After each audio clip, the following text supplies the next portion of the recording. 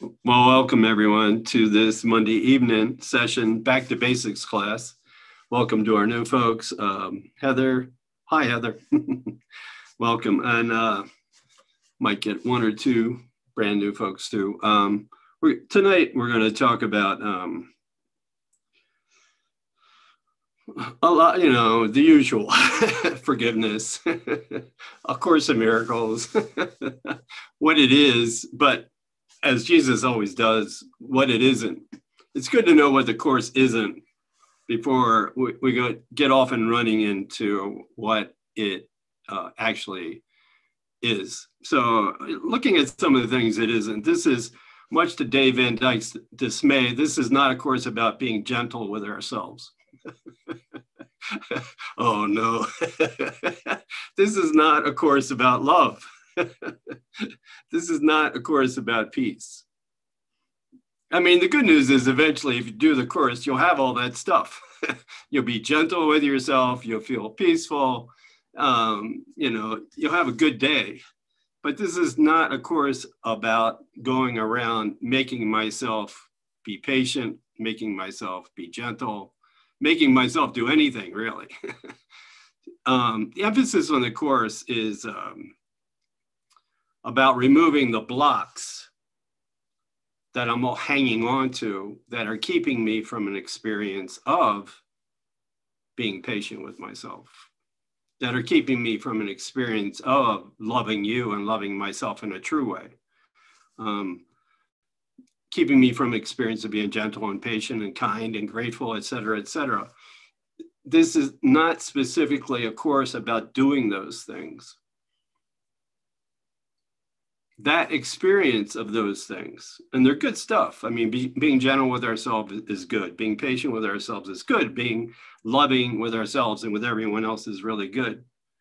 But they're a result of the process that the course talks about. And it's not going around trying to be that stuff that the course talks about.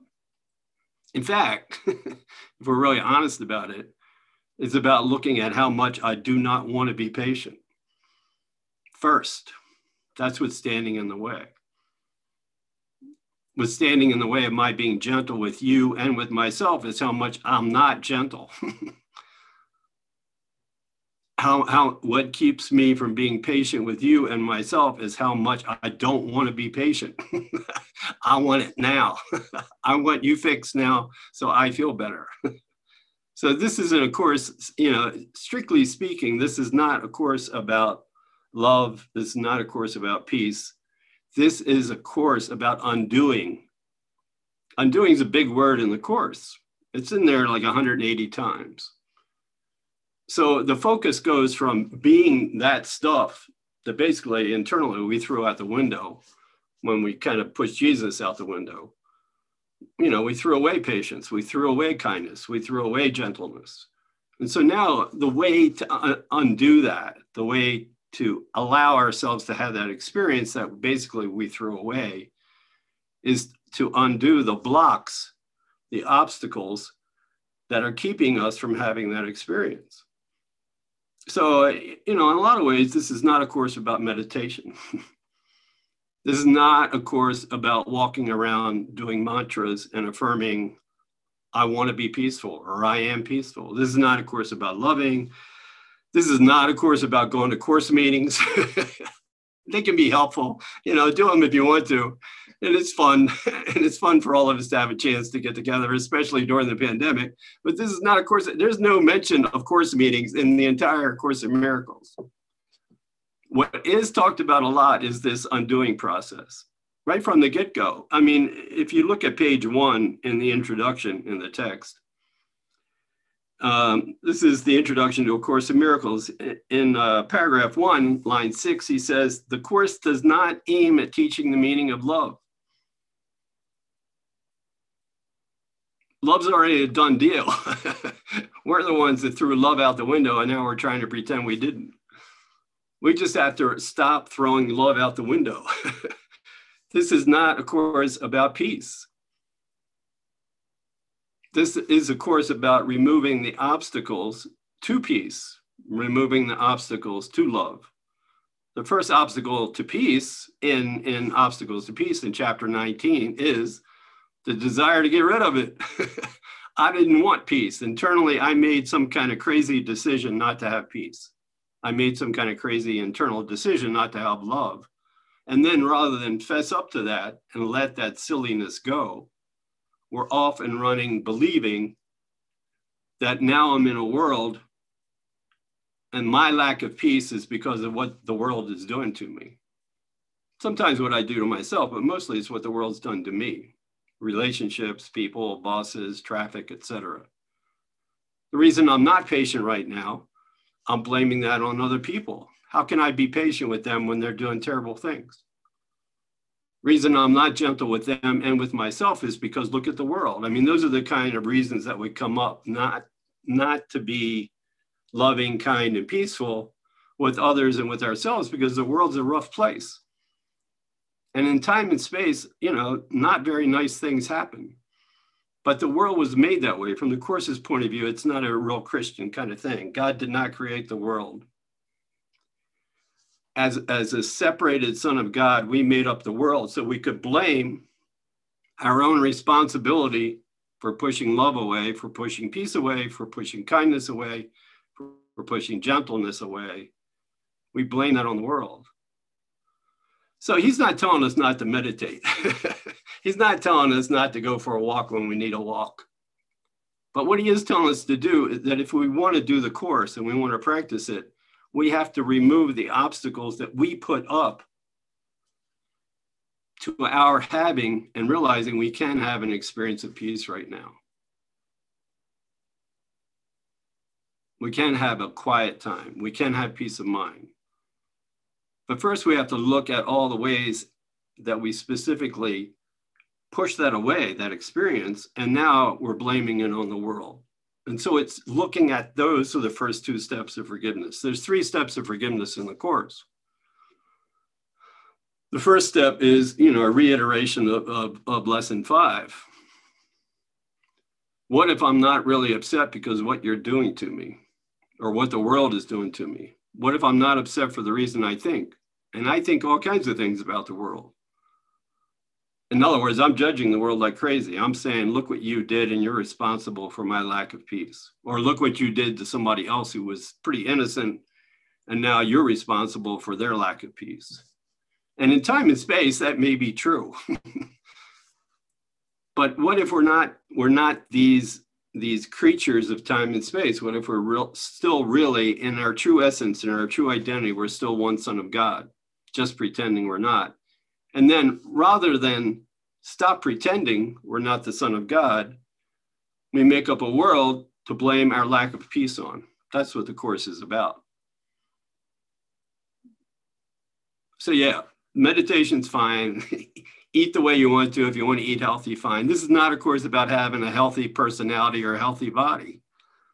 It's not a Course about all kinds of things.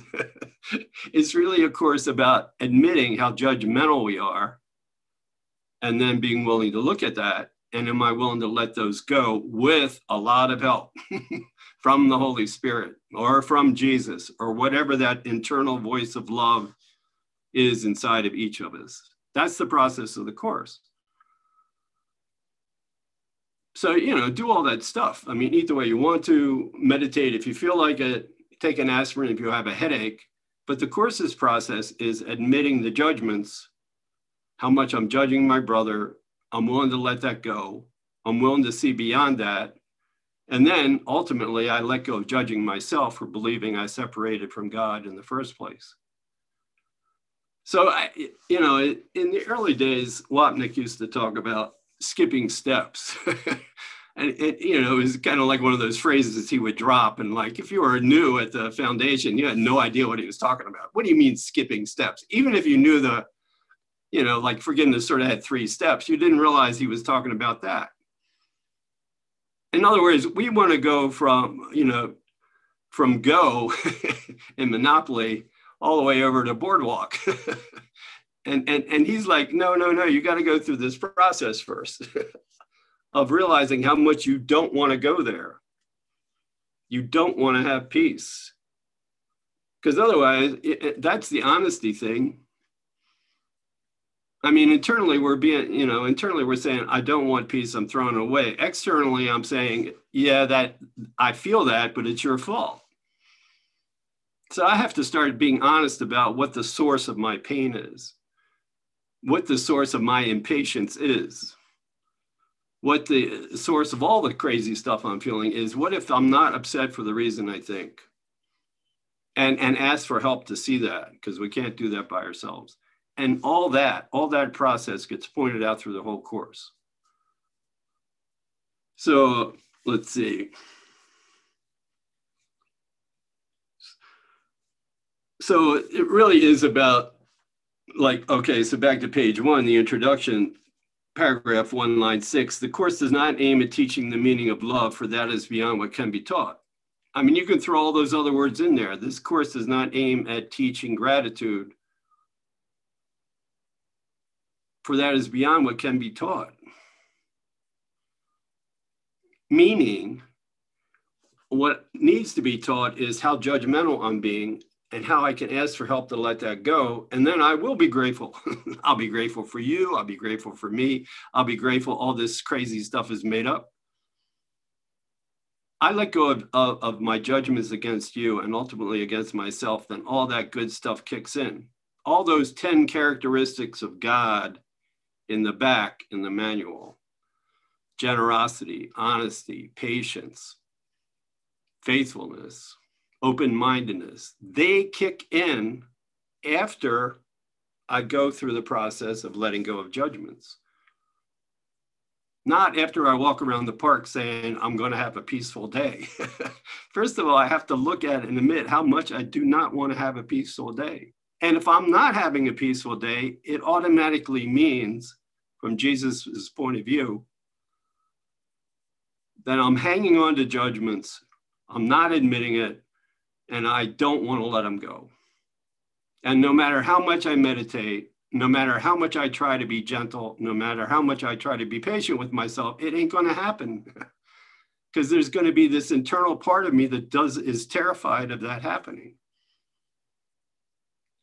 So once again, take a walk if you want to take a walk. You can do the mantras too if you want to do the mantras. I mean, if they're helpful, this is all kind of supporting us in this process of waking up to. It's the judgments that are keeping us from an experience that feels really good. And that's what I need to work on.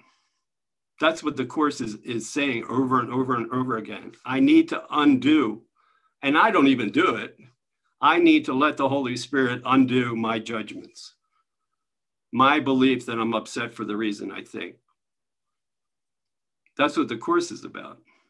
That's what he says in line 7. The course does aim, however, at removing the blocks, at undoing the blocks, to the awareness of love's presence, to the awareness of peace's presence, to the awareness of the presence of gentleness, of generosity, of open-mindedness. All that stuff's there.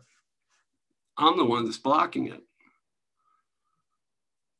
So I have to let the Holy Spirit help me remove those obstacles to peace, i.e., my judgments about you and ultimately my judgments about me.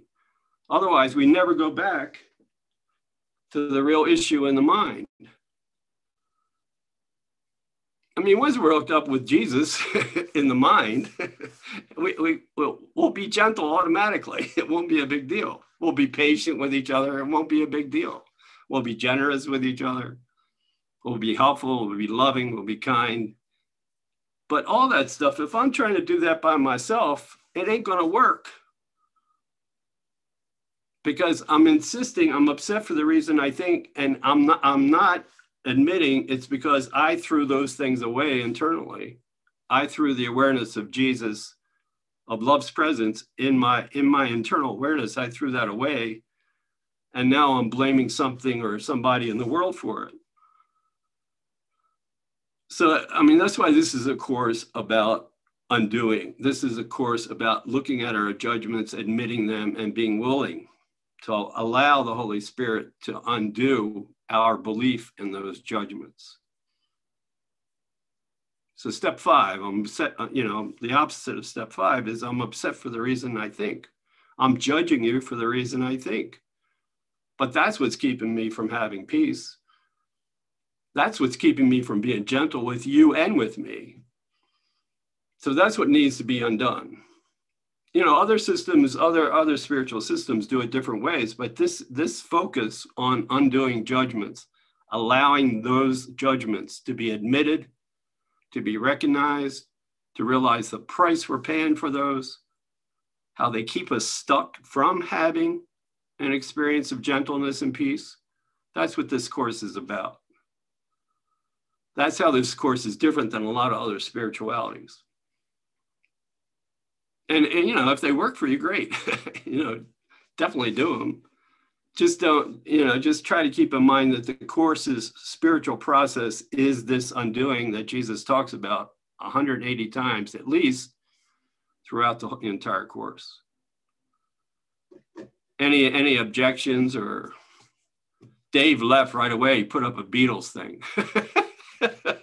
I don't know what that means even. Dave, come back.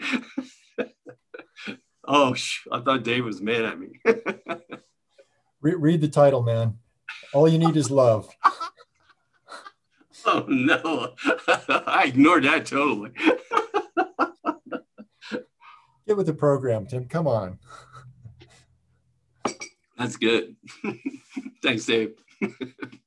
Thanks for sharing. All right. Anybody else? I mean, it sounds subtle. I mean, the course really is about having an experience of love and peace. I mean, that's why we're doing this.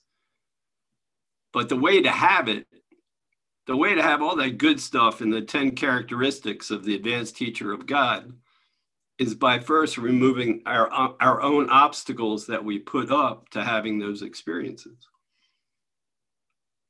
And whatever we can do along the way to enhance that is a good thing.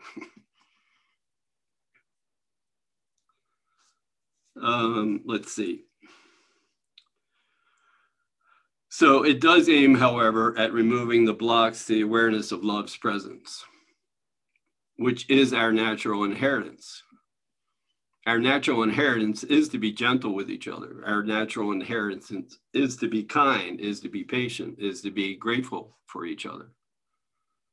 But as long as I'm hanging on to any judgments at all and I'm feeling justified about them, that's what's stopping me from having those experiences. So, and yeah, I want to learn to be more gentle with myself, but it's not by, it's not by me. Tim is going to be more gentle with Tim. That's just the ego taking control of the situation, especially if I'm leaving out that internal voice of love. The problem still remains. I've thrown love away, and now Tim is going to help Tim. Tim's going to be gentle with Tim. Tim's going to learn how to be patient. Good luck with that, especially after I threw patience away. Is this making any sense? I hope a little bit. Somebody nod. Yeah. Dave's nodding. I'm good. All right. Very good. Yay.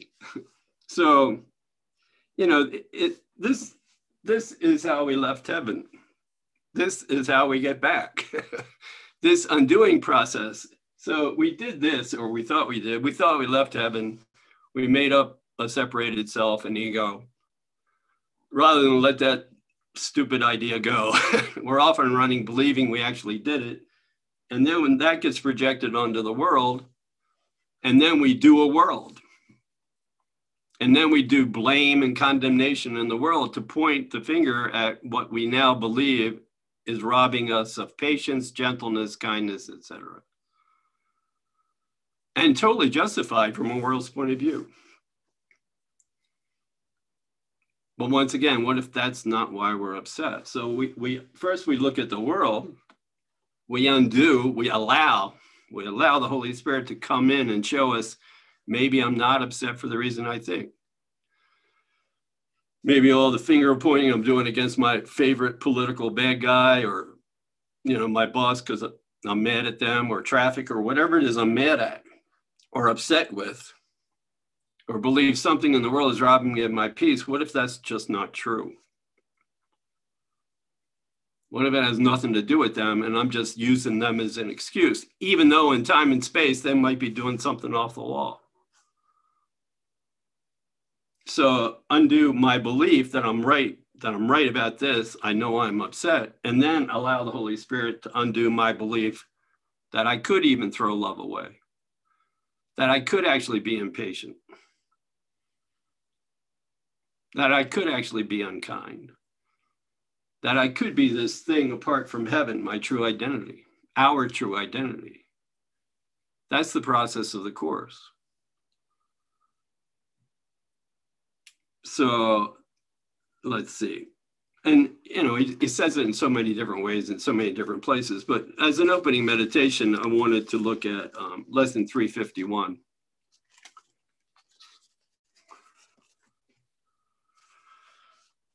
Lesson 351, it's on page 480 in the workbook. So, what he's saying here is, the buck stops from the ego point of view with my brother. I'm blaming him for my lack of peace. I'm blaming him for the pain I'm feeling. However, when I'm beginning to look at the possibility that maybe I'm not upset for the reason I think, and maybe his true innocence is still intact, in spite of what he did or didn't do, that my sinless brother becomes the way back. So my sinless brother is my guide to peace. However, my sinful brother and all my finger pointing I'm doing at him is my guide to pain, is my guide to impatience, is my guide to not being very gentle with him or me. All the finger pointing I'm doing causes all that lack of all that good stuff. So my sinless brother is my guide back. Am I willing to see him that way in spite of what he did or didn't do? That's why it's so fundamental in the Course that we begin to admit how judgmental we are and not deny it, not try to even stop being judgmental. Heaven forbid, but to begin to look at it and admit it, and then realize how much pain we're in, even if we think we're right. The running line throughout the Course, when you're exposed to the Course enough, is, do you want to be right or happy? Of course, the ego's answer is, I want to be both. I want to be happy because I am right. Jesus, no. You're not right about being upset for the reason you think, and you're not right either that you left heaven and you could do all these things. That's how we're happy. That's how we become peaceful again. That's how we become gentle again. That's how we become kind again, when we realize we put down all those blocks to that experience. So yeah, when we want to be more peaceful and we know we're not being very gentle right now, well, then just look for the finger pointing we're doing. Work on that. Pull the rug on that. Ask the Holy Spirit to help you pull the rug on that. And then that will be being more gentle with your brother and yourself. That will be being more patient with him and yourself. That's the way we get it. And anything, whatever I just jump in and I'm going to do it, it usually is, without me admitting it, I'm going to be more patient. I'm going to learn patience, but I'm not going to ask for help to do it. 8 zillion times in the Course, Jesus is always telling us, you got to ask me or the Holy Spirit or some semblance, internal voice of love inside of you for help to do this. Because we're so locked in doing all this by ourselves without God. That was the problem to begin with. Without Jesus, without the Holy Spirit. So my sinless brother is my guide to peace. My sinful brother is my guide to pain and all that terrible stuff. And which I choose to see, I will see. So Lynn, Corona, you want to read that lesson 351? We'll get quiet. I'll try to get quiet for a little bit. Good luck. Okay, just a second. I'll be there. All righty. Lesson 351. My sinless brother is my guide to peace. My sinful brother is my guide to pain, and which I choose to see, I will behold. Who is my brother but your holy Son? And if I see him sinful, I proclaim myself a sinner, not a son of God, alone and friendless in a fearful world. Yet this perception is a choice I made and can relinquish. I can also see my brother sinless as your holy Son. And with this choice, I see my sinlessness, my everlasting comforter and friend beside me, and my way secure and clear. Choose then for me, my Father, through your voice, for he alone gives judgment in your name. Thanks. And we'll get quiet for a little bit. I'll bring us out.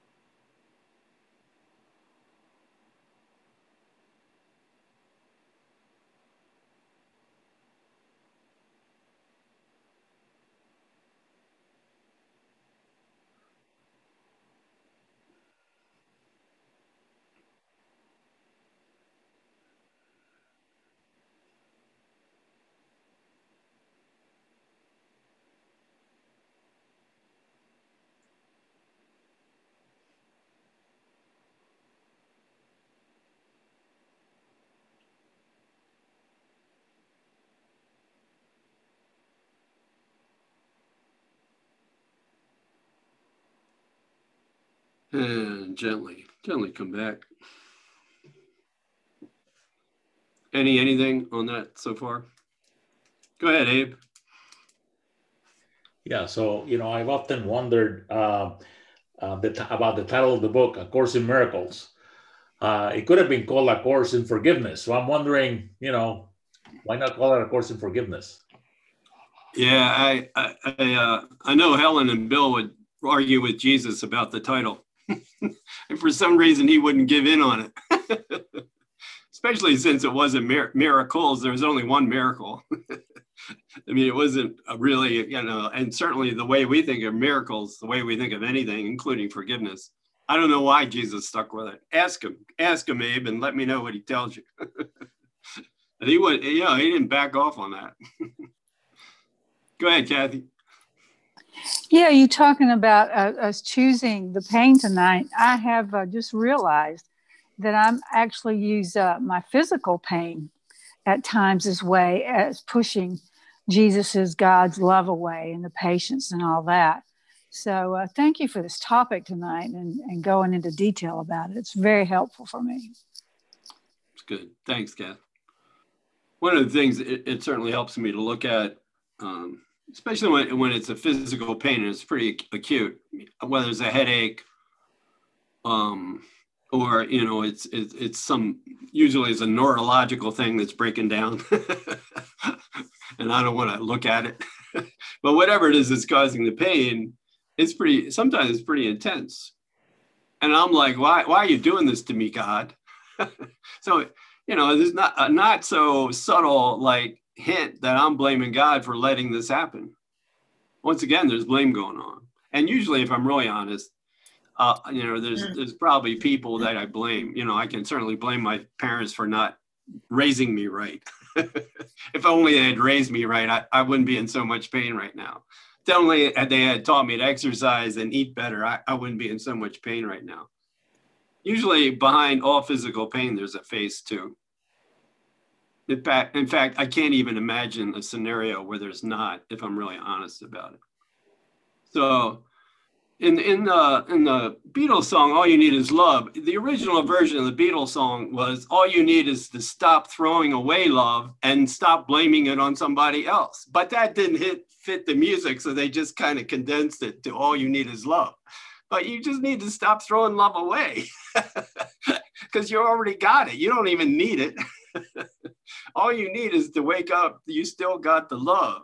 You still got the patience. You still got the gentleness. But we're using all these excuses not to have it. And the excuses are, I blame somebody else for not having it. What do you think about that, Dave? I didn't realize you were a professor of musicology. Oh yeah, I studied it. Yeah. Apparently you were in there at the very beginning. So it was in one of my, tactical diversions from the truth. Tangential, yeah. Let's see. So yeah, the 10 characteristics of God. I mean, they're really nice things. Just kind of take a quick peek. This is on page 11 in the manual in the back. Number 2 is honesty. Jim did a really good class on how honesty was all about consistency on Sunday. Tolerance, joy. Joy, the way he describes it here, is really equal to gratitude. We're joyful in a relationship instead of being ungrateful for the relationship, wishing it was a different way.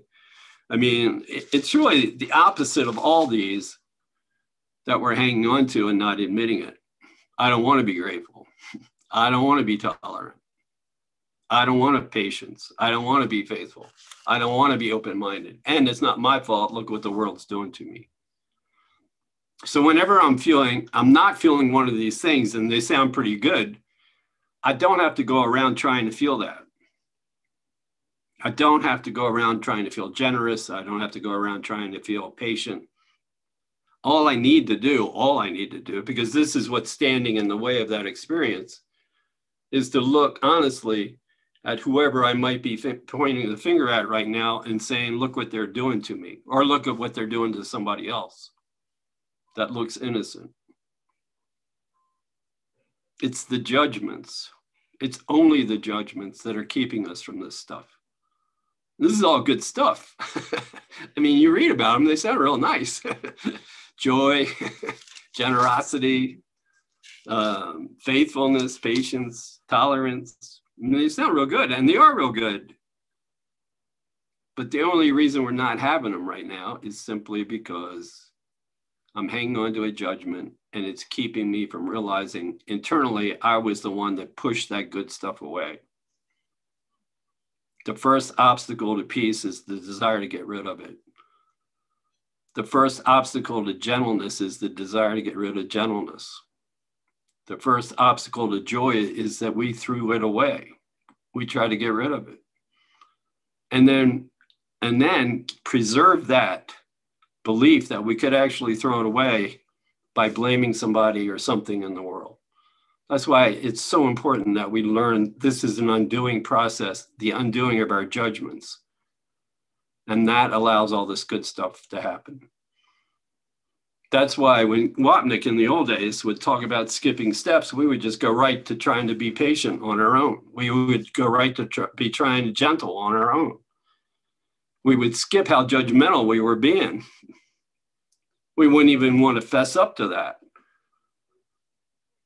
On a good face of innocence kind of day, a good ego day, we don't want to face up to just how unkind and judgmental we're being.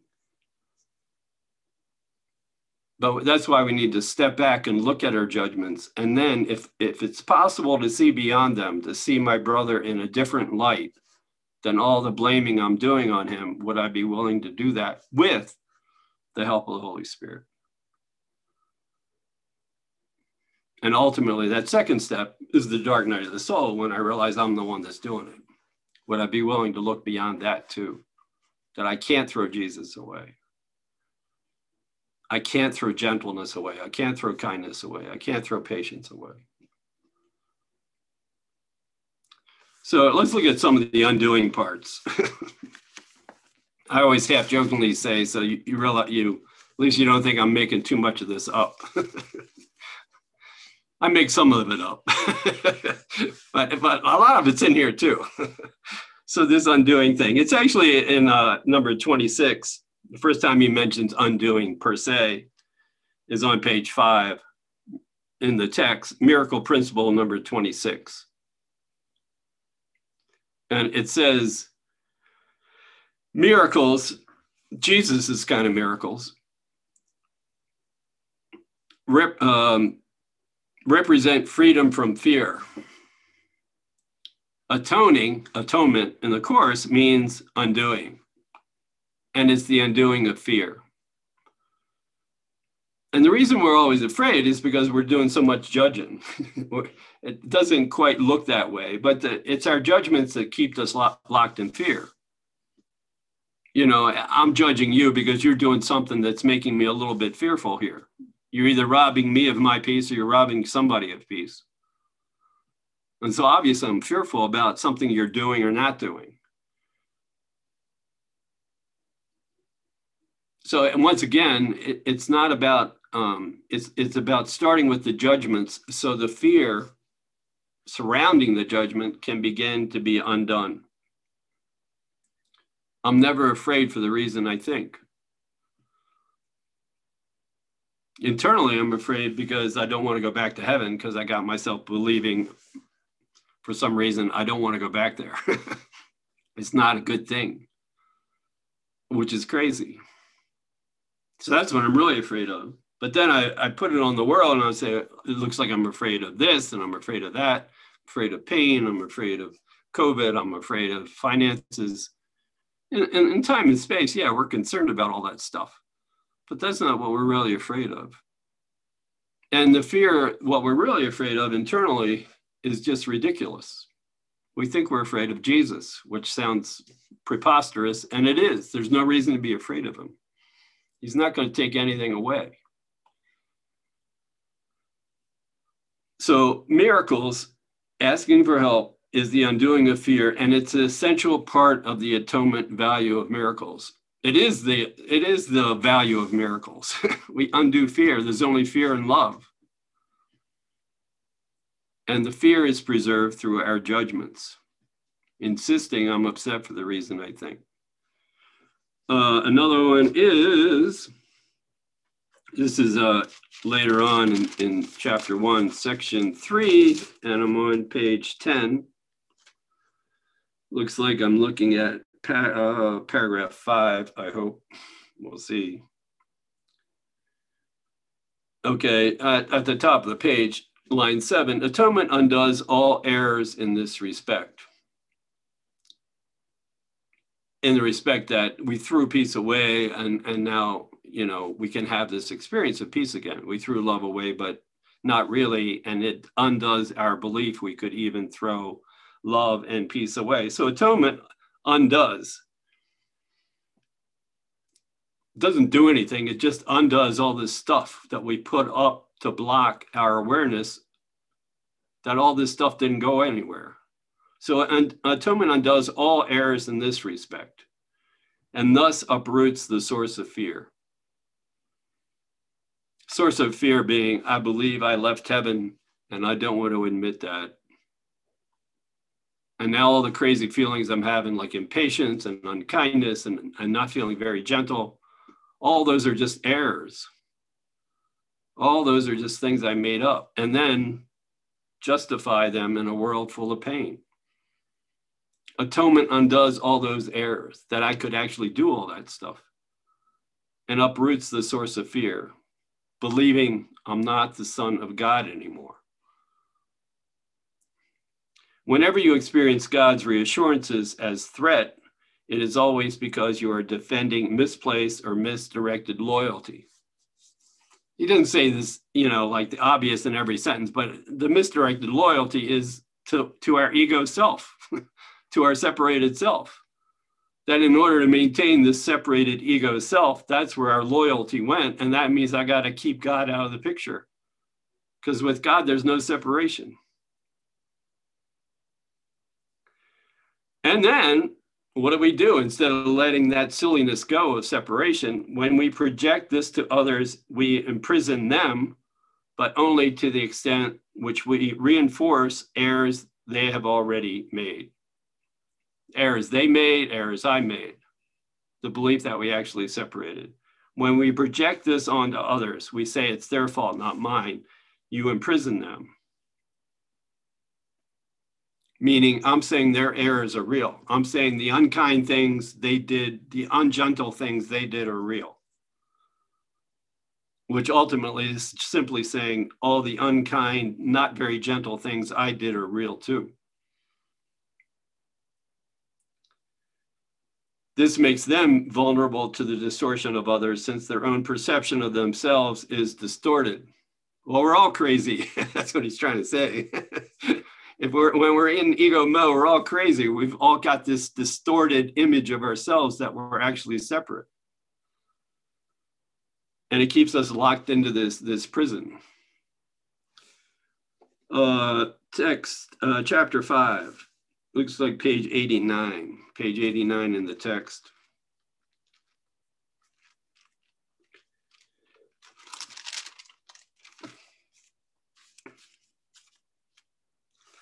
Paragraph 5. Whenever you are not wholly joyous, this is page 89, paragraph 5, section 7, Decision for God, chapter 5, paragraph 5. Whenever you are not wholly joyous, it is because you have reacted with a lack of love to one of God's creations. It's a nice poetic way of saying you judge the hell out of somebody, and that's why you're not feeling joyful right now. You judge the hell out of somebody, and that's why you're not feeling very gentle right now. You judge the hell out of somebody, and that's why you're kind of feeling pretty impatient right now. Whenever you're not wholly joyous, it's because you have reacted with a lack of love to one of God's creations. Perceiving this as sin, we're calling what they did sin. We believe it hurts either them or ourselves or somebody else or everybody. We see it as sin and we become defensive because we expect more attack and more sin and more unkindness from them. The decision to react in this way is ours. There's the rub. I decided to see you as impatient and unkind so I could justify me being impatient and unkind. And then never, ever admit that's what I'm doing. That's why we need help with this. We need help to be able to see it. We need the Holy Spirit. The decision to react in this way is yours and can therefore be undone. It's got nothing to do with them. That's why it can be undone. It was my decision, and that decision can be undone. It cannot be undone, however, by repentance in the usual sense. Worldly forgiveness is, I forgive you because you did something terrible, and it really affected me. That sounds good, and that's nice and all. But Jesus' form of forgiveness is you couldn't do anything to affect me at all, even if in time and space it was pretty bad. Because I'm the one that originally threw love away. And if you're doing something unloving to me, I'm using that as an excuse not to see I did it. If and when, and because all this implies guilt, certainly it's finger pointing to the nth degree at the other person. They're the guilty ones. But just underlying that is the guilt, my own guilt. If you allow yourself to feel guilty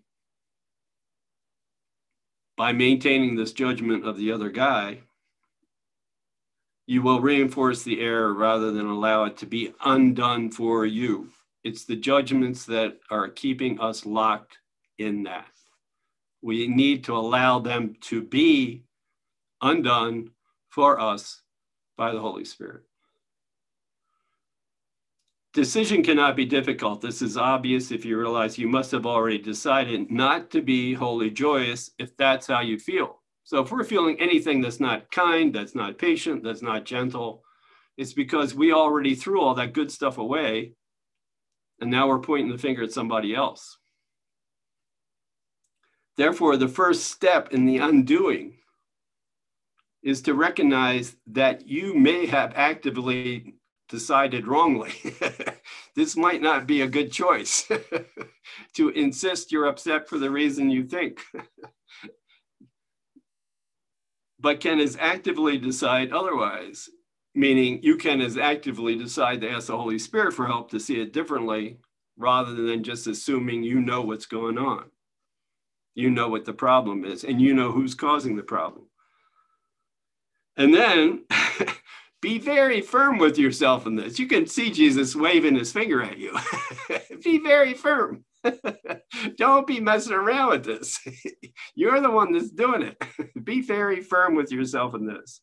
And keep yourself fully aware that the undoing process, which comes not from you, don't go there. You're not the one that's going to be gentle all by your lonesome. Be firm with yourself in this and keep yourself fully aware that the undoing process, which does not come from you, is nevertheless within you because God placed it there. The Holy Spirit's just there, waiting to be asked. Your only part, your only part is merely to return your thinking to the point at which the error was made. I chose the ego as my teacher. I chose to believe in separation. I chose to throw all this good stuff away. And it was a mistake. And it's got nothing to do with what you were doing or not doing. And we don't have to believe this stuff. I mean, Jesus will walk us through all this if we just asked him to. The first big non-belief we have is of course we believe we're upset for the reason we think. And that's a huge first step to admit, what if I'm not? And am I willing to see something different? So we always start with that because that's where we always wind up whenever we're in an ego place. We're blaming somebody. So just look at whoever we're blaming. Start with that. That's the way back. The sinful brother becomes the sinless brother, like in lesson 351.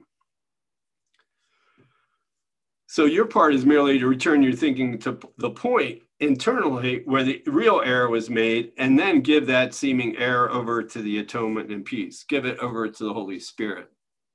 Ask Jesus for help to see that you didn't throw him out the window. He didn't go anywhere.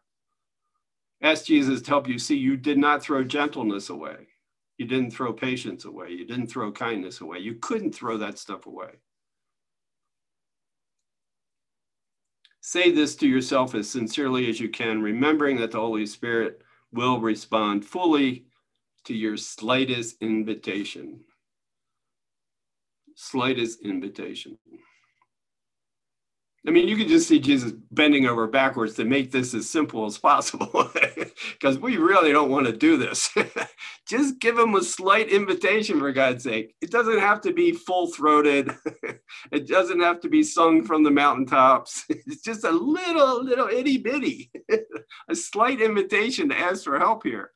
And everything begins to change. I must have decided wrongly. I'm not at peace. I made the decision all by myself. That's what got us into trouble in the first place. We threw Jesus away.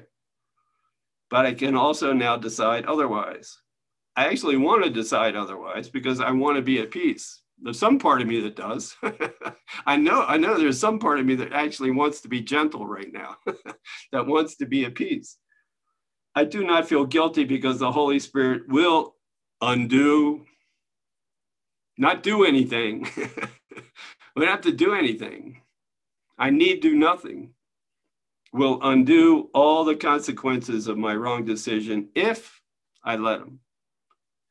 I choose to let him by allowing him, not me, by allowing him to decide for God for me. How you doing, Ross? You okay with this stuff? Good deal. Good answer. I just got off of jury duty. Yeah. Oh, did you convict anybody? Did you condemn anybody? No, I told him, based on the trial I did before, that the guy's guilty. Let me go. Were you actually on the jury or did they throw you off? They threw me off. Oh, yeah. I just tell them I'm in recovery and they won't have anything to do with me. That's it. I'm off any jury. I have to remember that. Really, no, they want people that are going to be judgmental on their side. So if you're the defense, you want somebody who's going to agree with you. And if you're the offense, you want somebody to agree with you. So there's got to be some serious judgment going along. I'm in recovery. I'm trying not to be judgmental. That's it. You're not on jury. Anybody else have that experience? I don't tell them I'm in the Course of Miracles. I mean, everybody knows what 12-step recovery is. So just recovery, period, works. Yeah. Another one. Let's see. This is text chapter 9, page 168.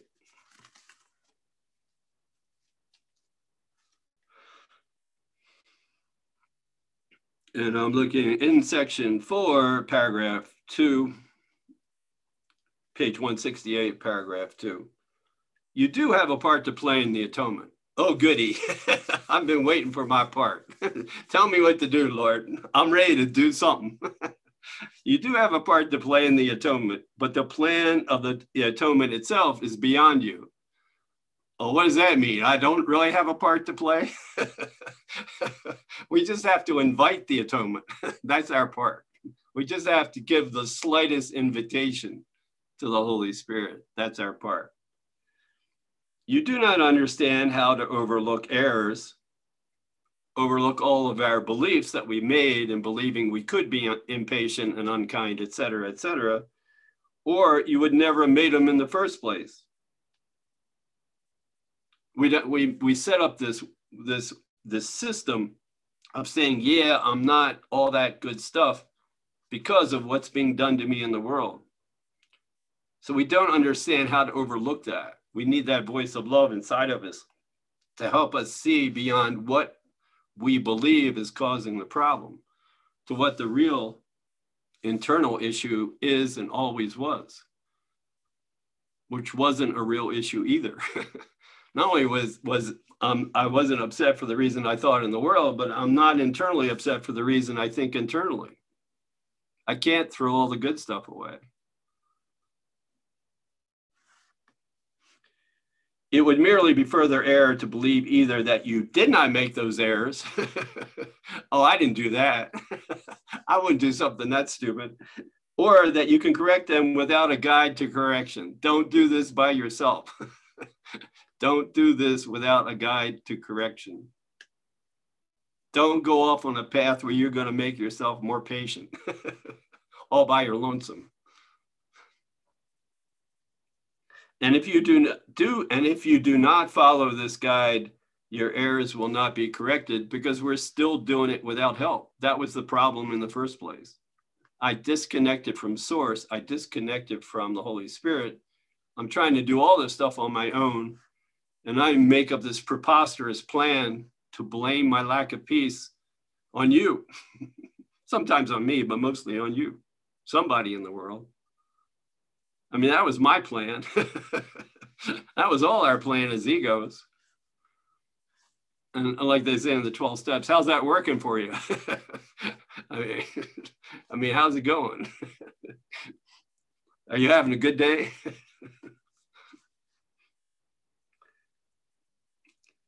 And if you do not follow this guide, your errors will not be corrected. The plan is not yours because of your limited ideas about what you are. We think we're this separate, limited ego, self-autonomous thing running around in the world, in the body. That's what we think we are. This sense of limitation, this internal limitation of who we think we truly are, this sense of limitation is where all the errors arose and continue to arise as long as that's what we believe. The way to undo them, therefore, is not of you, but for you.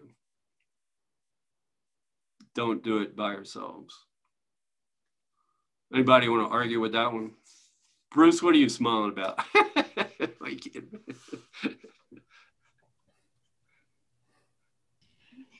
It's just hitting home. It's yeah, it's good stuff here. Yeah. All right. Yep. Very good. Oh, go ahead, Dave. I keep hearing you say, "Don't try this at home." when you say, "Don't try this by yourself," it sounds like "Don't try this at home." But yeah. Right. Yeah. What was it? Oh yeah. Whenever you saw somebody doing something crazy, it was when you were a kid. It was don't try this at home. Kids don't try this at home. Yeah. All right. Text. Looks like it's chapter 27, page 560. God, I don't know. 569 maybe. Let's see. Yeah, 569 in paragraph 4. Forgiveness is not real unless it brings a healing to your brother and yourself. If in that moment, I think I'm forgiving me, but I'm not really forgiving you, I'm still hanging on to the judgment about you, then forgiveness isn't real. Sometimes it works the other way. Sometimes I seem to be forgiving you, but I'm still hanging on to what I am. And that don't work either. The problem is always I forgive together or I forgive not at all. But it looks like we break it down at first. First, it looks like I'm forgiving you. You're not really responsible for me feeling any kind of lack of peace. And then ultimately I realize I can't do it either. What I'm doing is made up. Forgiveness is not real unless it brings a healing to your brother first, and then ultimately to yourself, which is where the problem was. You must attest his sins have no effect on you to demonstrate they're not real. Meaning we got to be willing to give the Holy Spirit a break here and to show him that his sins really had no effect on us. That's not why we're upset. How else could he be guiltless? I mean, if he really did have an effect on me, in truth, he would be guilty. And he'd be a thing that could be guilty. And vice versa with me too. I would be a thing that could be guilty. How could his innocence be justified unless his sins have no effect to warrant guilt? He didn't do nothing, and ultimately I didn't either. Sins are beyond forgiveness just because they would entail effects that cannot be undone and overlooked entirely. That phrase, undone and overlooked, kind of go hand in hand. We have to be willing to have our judgments undone, and then we have to be willing to, quote unquote, overlook, see beyond those judgments to what the truth is.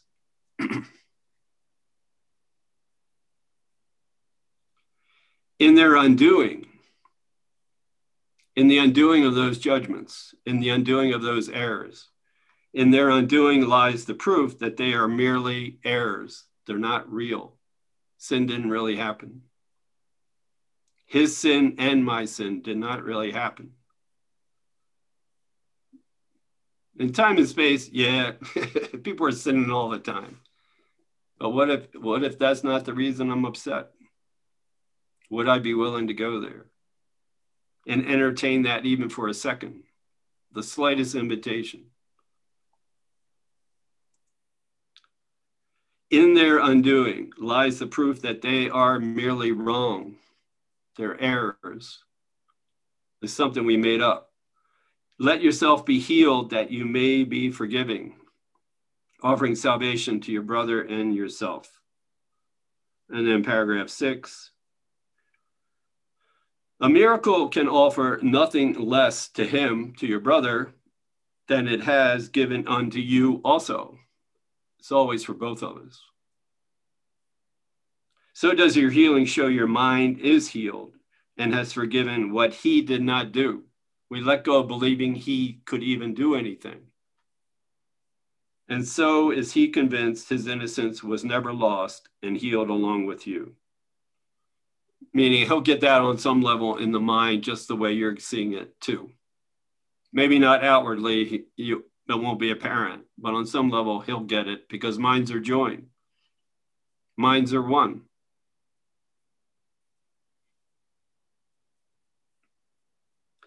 Thus does the miracle undo, doesn't do anything. Doesn't part the Red Sea, doesn't bring Lazarus from the dead. The miracle simply is when we let go of judgment and we let peace be peace. We let gentleness be gentleness. We let patience be patient. Thus does the miracle undo all things that the world attests can never be undone. Judgment in the world can't be undone. People do bad things in the world. It's just a fact. But what if that's not the reason I'm upset? And hopelessness and death must disappear before the ancient clarion call of life. This call has power far beyond the weak and miserable cry of death and guilt that we're always pointing at each other. The ancient calling of the Father to his Son and of the Son unto his own will yet be the last trumpet that the world will ever hear. Brother, there is no death. Brother, there is no sin. Brother, there is no world. But still, that's the third step of forgiveness. One way to look at these three steps of forgiveness, that once again, that experience of peace is the third step, and we don't have to do anything. That experience of love is the third step, and we don't have to do anything. That experience of gratitude is the third step, and we don't have to do anything. That experience of realizing there is no death is the third step. All I have to do is be involved in the first two steps, meaning letting go of judging you and ultimately letting go of judging me. That's why it's always about judgments. That's why the Course is always talking about grievances or resentments or judgments. They're all the same thing. And they're all keeping us from that third step. And they're all wrong. It's just wrong. I'm not upset for the reason I think. I'm just wrong. Anything before we close? I just have a quick pop culture thing, and that is. No, it's not a Beatles thing. Well, no, it's not a Beatles thing. No, I was watching a sci-fi movie last night, and the people in the spaceship were thinking that their communication satellite back to Earth had malfunctioned because they weren't getting any signal from any place they were checking, but the basic assumption that they were making was that with the problems with the ship, well, no, it was basically the Earth had gone defunct and nobody was communicating. But it was in the sci-fi, film noir kind of thing.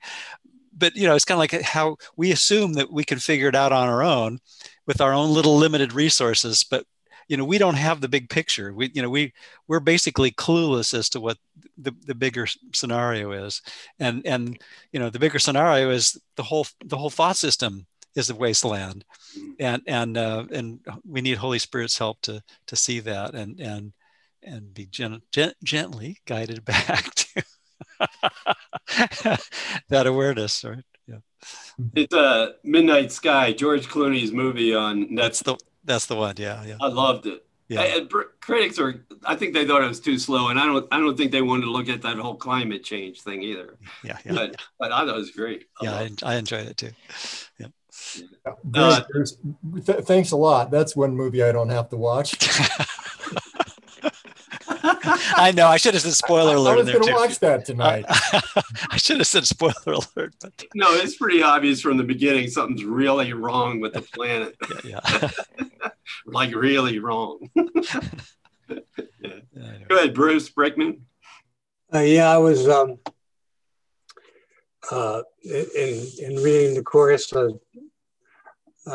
We all understand that what's inside is outside, and I was walking through Walmart, and I ran across this as I was walking.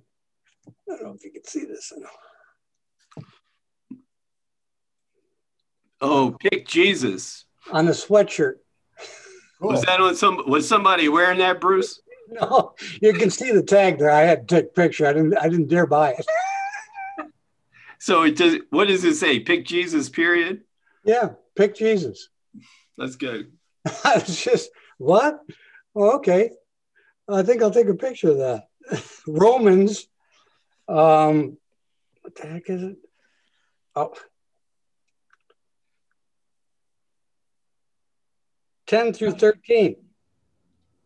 I don't know. About picking Jesus. Oh, okay. You know that's a guitar pick, right? Say again, Ross? That's a guitar pick. It's a guitar pick. Look at the picture. Yeah, it could be. Guitar You're pick. right. Is it really? Oh. Yeah. Yeah. So there's the double entendre. Oh. It could be a guitar pick if you want to. If you want that. That's a good Go thing. all over. Perfect. I was just walking down the aisle. I wasn't even looking for apparel. and there it was. Jesus will jump out and bite you in the butt whenever you're least expected. Yeah. That's good.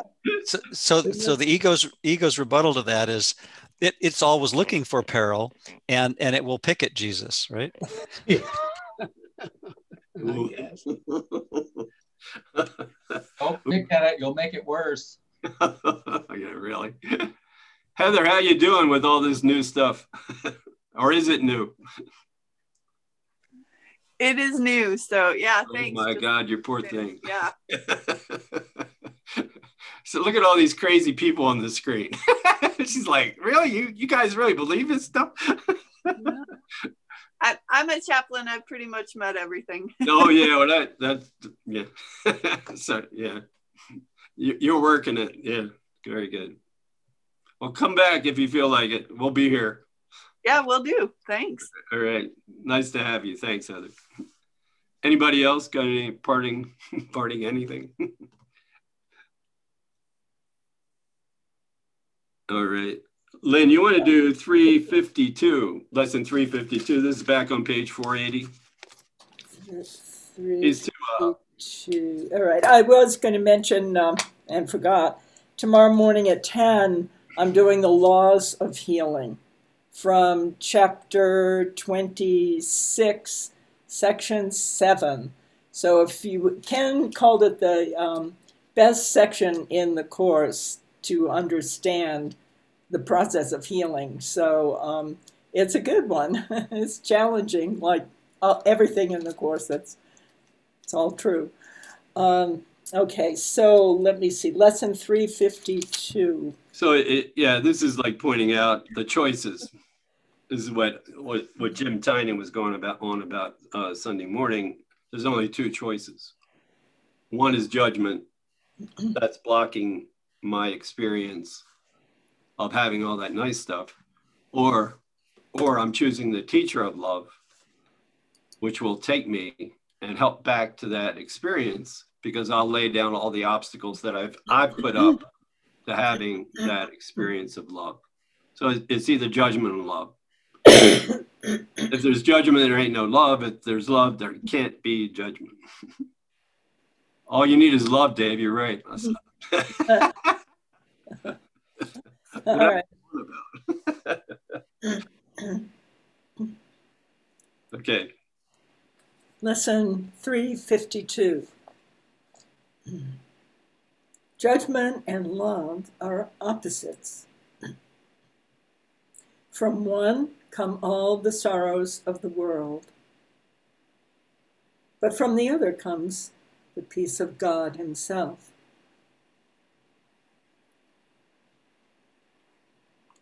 Forgiveness looks on sinlessness alone and judges not. Through this, I come to you. Judgment will bind my eyes and make me blind. Yet love, reflected in forgiveness here, reminds me you have given me a way to find your peace again. I am redeemed when I elect to follow in this way. You have not left me comfortless. I have within me both a memory of you and one who leads me to it. Father, I would hear your voice and find your peace today, for I would love my own identity and find in it the memory of you. Thanks. We'll get quiet and I'll bring us out.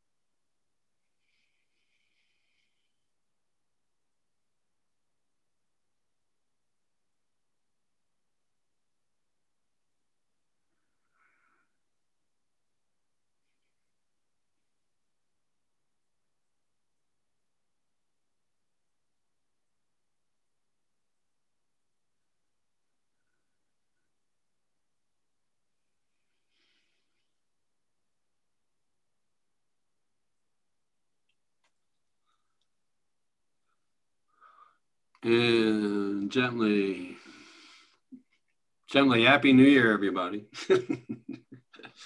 Happy New Year, y'all. And thanks for a great meeting. It was a good meeting. Thanks a lot, Tim. Thank you, Tim. Thank you. Peace and love, everybody. Thank you. Happy New Year, See you everybody. tomorrow. That was great. Thank you.